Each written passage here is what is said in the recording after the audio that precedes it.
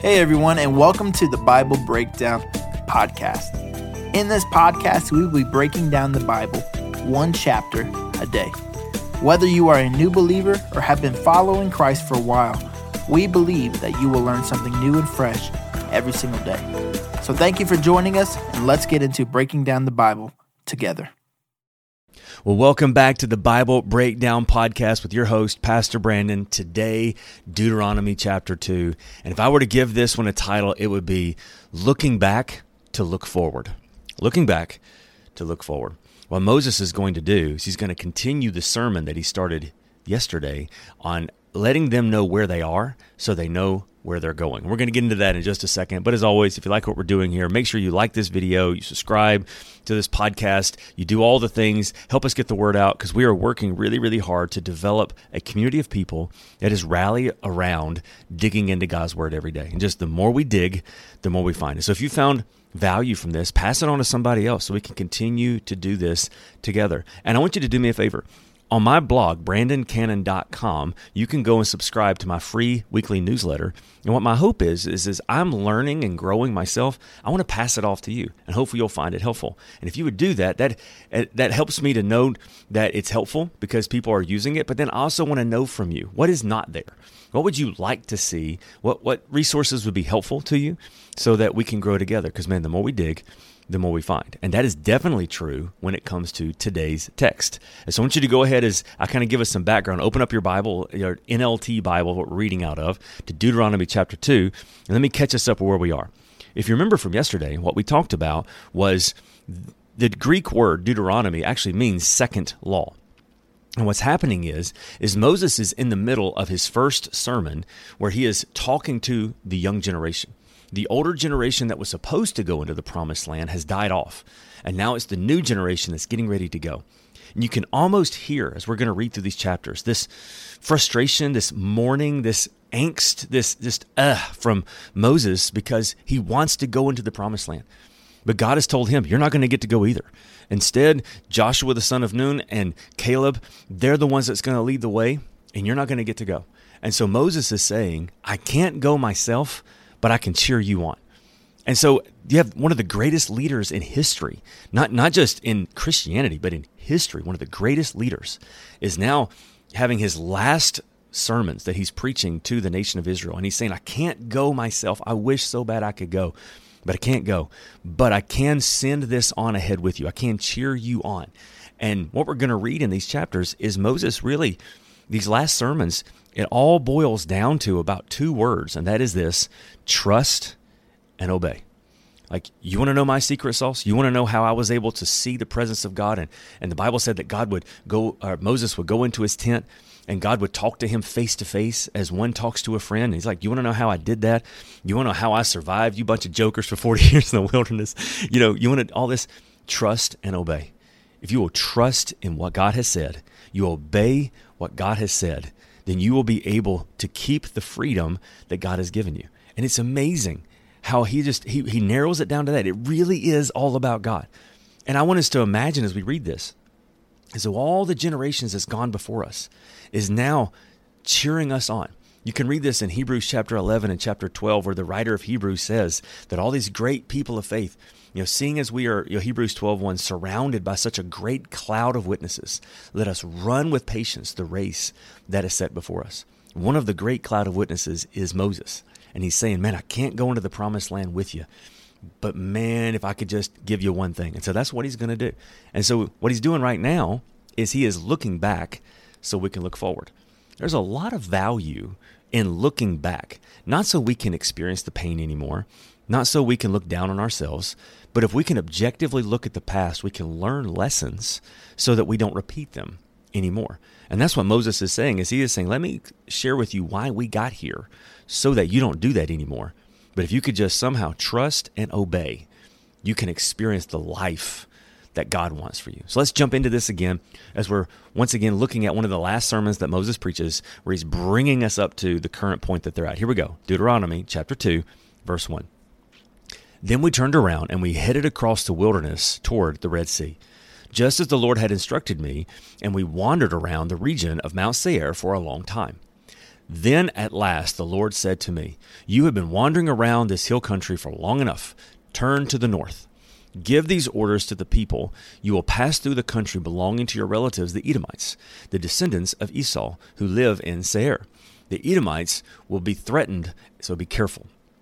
Do not bother them, for I have given them the hill country of Mount Seir as their property, and I will not give you even 1 square foot of their land. If you need food to eat or water to drink, pay them for it. For the Lord your God has blessed you in everything you have done, and he has watched your every step through the great wilderness. During these 40 years, the Lord your God has been with you, and you have lacked nothing. Pause. Notice how God is saying, I know that it's been a wilderness, but you've not taken a single step that I haven't been with you. Already, what an amazing lesson for all of us, where God is reminding them, I know you probably have felt like you've been doing this by yourself, but where do you think all those blessings have come from? How do you think you've been safe for 40 years? It's not because you're that awesome. It's because I have been with you, and I have been helping you all along the way. So what an amazing encouragement already. Verse 8, so we bypassed the territory of our relatives and the descendants of Esau who live in Seir. We avoided the road through the Arba Valley that comes across Elath and Ezrion Geber. Then we turned north along the desert route through Moab. The Lord warned us, do not bother the Moabites, the descendants of Lot, or start a war with them, for I have given Ar as their property, and I will not give you any of their land. A race of giants called Emites had once lived in the land of Ar. They were as strong and as numerous and as tall as the Anakites, another race of giants. Both the Emites and the Anakites were also known as the Rephaites, though the Moabites call them Emites. Their earlier times, by the way, ites means people, by the way. That's what I was told at one point. So when we see these, I'm like totally stripping the gear, but Anakites, it would be the people of Anak. The Emites would be the people of Emi. Then you have the Horites, the people of Hori. Okay, so just give you that why there's ites everywhere. That's why it's the people of. Okay, so back to verse 12. In earlier times, the Horites, the people of Hor, lived in Seir, but they were driven out and displaced by the descendants of Esau. Just as Israel drove out the people of Canaan, the land the Lord had gave Israel their land. Moses continued. Then the Lord said to us, "Get moving, cross the Zered brook." So we crossed the brook. 38 years passed from the time we left Kadesh Barnea until we finally crossed the Red Brook. By then, all the men old enough to fight in battle had died in the wilderness, as the Lord had vowed would happen. The Lord struck them down until they had all been eliminated from the community. When all the men of fighting age had died, the Lord said to me, "Today you will cross the border of Moab at Ar and enter the land of the Amorites." Remember, once again, the people of Ammon, the descendants of Lot. But do not bother them or start a war with them. I have given the land of Ammon to them as their property, and I will not give you any of their land. That area was once considered the land of the Rephaites, the people of Rephath, who had lived there, though the Amorites called them Zezumites. They were also as strong and as numerous and as tall as the Anakites. But the Lord destroyed them so the Amorites could occupy their land. He had done the same for the descendants of Esau who lived in Seir, for he destroyed the Horites so they could settle there in their place. The descendants of Esau live there to this day. A similar thing happened when the Caphatorites from Crete invaded and destroyed the Avites who lived in villages in the area of Gaza. Moses continued. Then the Lord said, "Now get moving. Cross the Arnon Gorge. Look, I will hand over to you Sihon the Amorite, the king of the Heshbon, and I will give you this land. Attack him and begin to occupy the land. Beginning today, I will make people throughout the earth terrified because of you. They will hear reports about you, and they will tremble with dread and fear." So once again, God is saying, not only am I going to give you the strength to fight, but I'm also going to put fear in everyone else so that they're not even going to want to fight you. All right, here we go. Verse 26.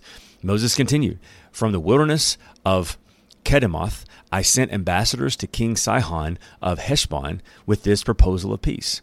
Let us travel through your land. We will stay on the main road and won't turn off into the fields on either side. Sell us food to eat and water to drink, and we will pay for it. All we want is permission to pass through your land. The descendants of Esau who live in Seir allowed us to go through their country, and so we did, and so did the Moabites who live in Ar. Let us pass through until we cross the Jordan into the land the Lord our God is giving us. But King Sihon of Heshbon refused to allow us to pass through, because the Lord your God made Sihon stubborn and defiant, so he could help you defeat him, as he has now done. Then the Lord said to me, Look, I have begun to hand King Sihon and his land over to you. Begin now to conquer and occupy this land. And the king Sihon declared war on us and mobilized his forces at Jahaz. But the Lord your God handed him over to us, and we crushed him and his sons and all his people. We conquered all his towns and completely destroyed everyone, men, women, and children. Not a single person was spared. We took all livestock and plundered for ourselves, along with anything of value from the towns we ransacked. The Lord our God also helped us conquer Ar on the edge of the Arnon Gorge, and the town in the gorge, and the whole area as far as Gilead. No town was too strong for us. However, we avoided the land of the Amorites all along the Jabbok River and the towns in the hill country, all the places the Lord our God had commanded us to leave alone. So, once again, Moses is bringing us up to speed with everything. So he's giving us the entire second half of the book of Numbers in 2 chapters. He is getting us up to the moment so he can say, all of these things we did by the power of the Lord. Notice he said not only did God give us strength, but he also did psychological warfare on our enemies by setting us in the very best place for us to succeed. So it's not just the strength that God gives us, but there's 1,000 little miracles that God does for us as well. And so as we finish this chapter and we get ready to pray, remember this idea that Moses is saying, this is what we did, and this is where we went wrong. But God never left us. And not only did he not ever leave us, but he was constantly working on our behalf and getting us ready for our next steps. And that is such an encouragement for us. The previous generation would tell us, yes, we made mistakes. Yes, we did things wrong. But you know what was amazing? God never left us. God never gave up on us. One of my favorite verses in the entire Bible is Romans 5, verse 8. It says, God has demonstrated his great love toward us in that while we were still sinners, Christ died for us. And that's what Moses is saying. He said, when I look back behind me, I see all the mistakes that we made. But you know what I also see? I see God's faithfulness all along the way. And I want to ask you this question. If you were to take a moment, and I know for some of us it would be very painful because of some of the painful things of our past, but if you were to take a moment and look at your past, I wonder if you took a moment to look, you would see not only the pain, not only the difficulty, but I wonder if you would also see faithfulness. Moments when God did things. You might call them coincidences, but I don't think so. I think it's where God opened up the right door at the right time. And I want to just encourage you to take a moment today. And after you feel the pain of some difficult moments, look a little bit deeper and see the undertow of God's faithfulness constantly moving in your life. And I wonder if that would encourage you today to not give up one more day, but to realize that even when you can't see him right now, it doesn't mean that God's not moving, but rather God is moving in more ways than you can imagine. Let's pray together today and we'll be finished. Father, thank you so much, Lord, that you are moving in our lives, sometimes with us and sometimes in spite of us. You are moving and you are doing more than we can imagine. I pray, God, that will encourage us today to realize that just because we can't see you moving doesn't mean anything. But often it's when we don't see you moving that you're doing the most. I pray for that encouragement today on everyone who's listening to this. In Jesus' name we pray. Amen. Remember, God's word says this in Deuteronomy chapter 30. Today I have given you the choice between life and death. Choose life. You can make this choice by loving your God, by obeying him, and committing yourself firmly to him. I want to encourage you today. Today, you have a choice between living a life of death or living a life of life. Choose life. Be a difference maker today. There's generations that have gone before that are cheering you on today. I'll see you tomorrow for Deuteronomy chapter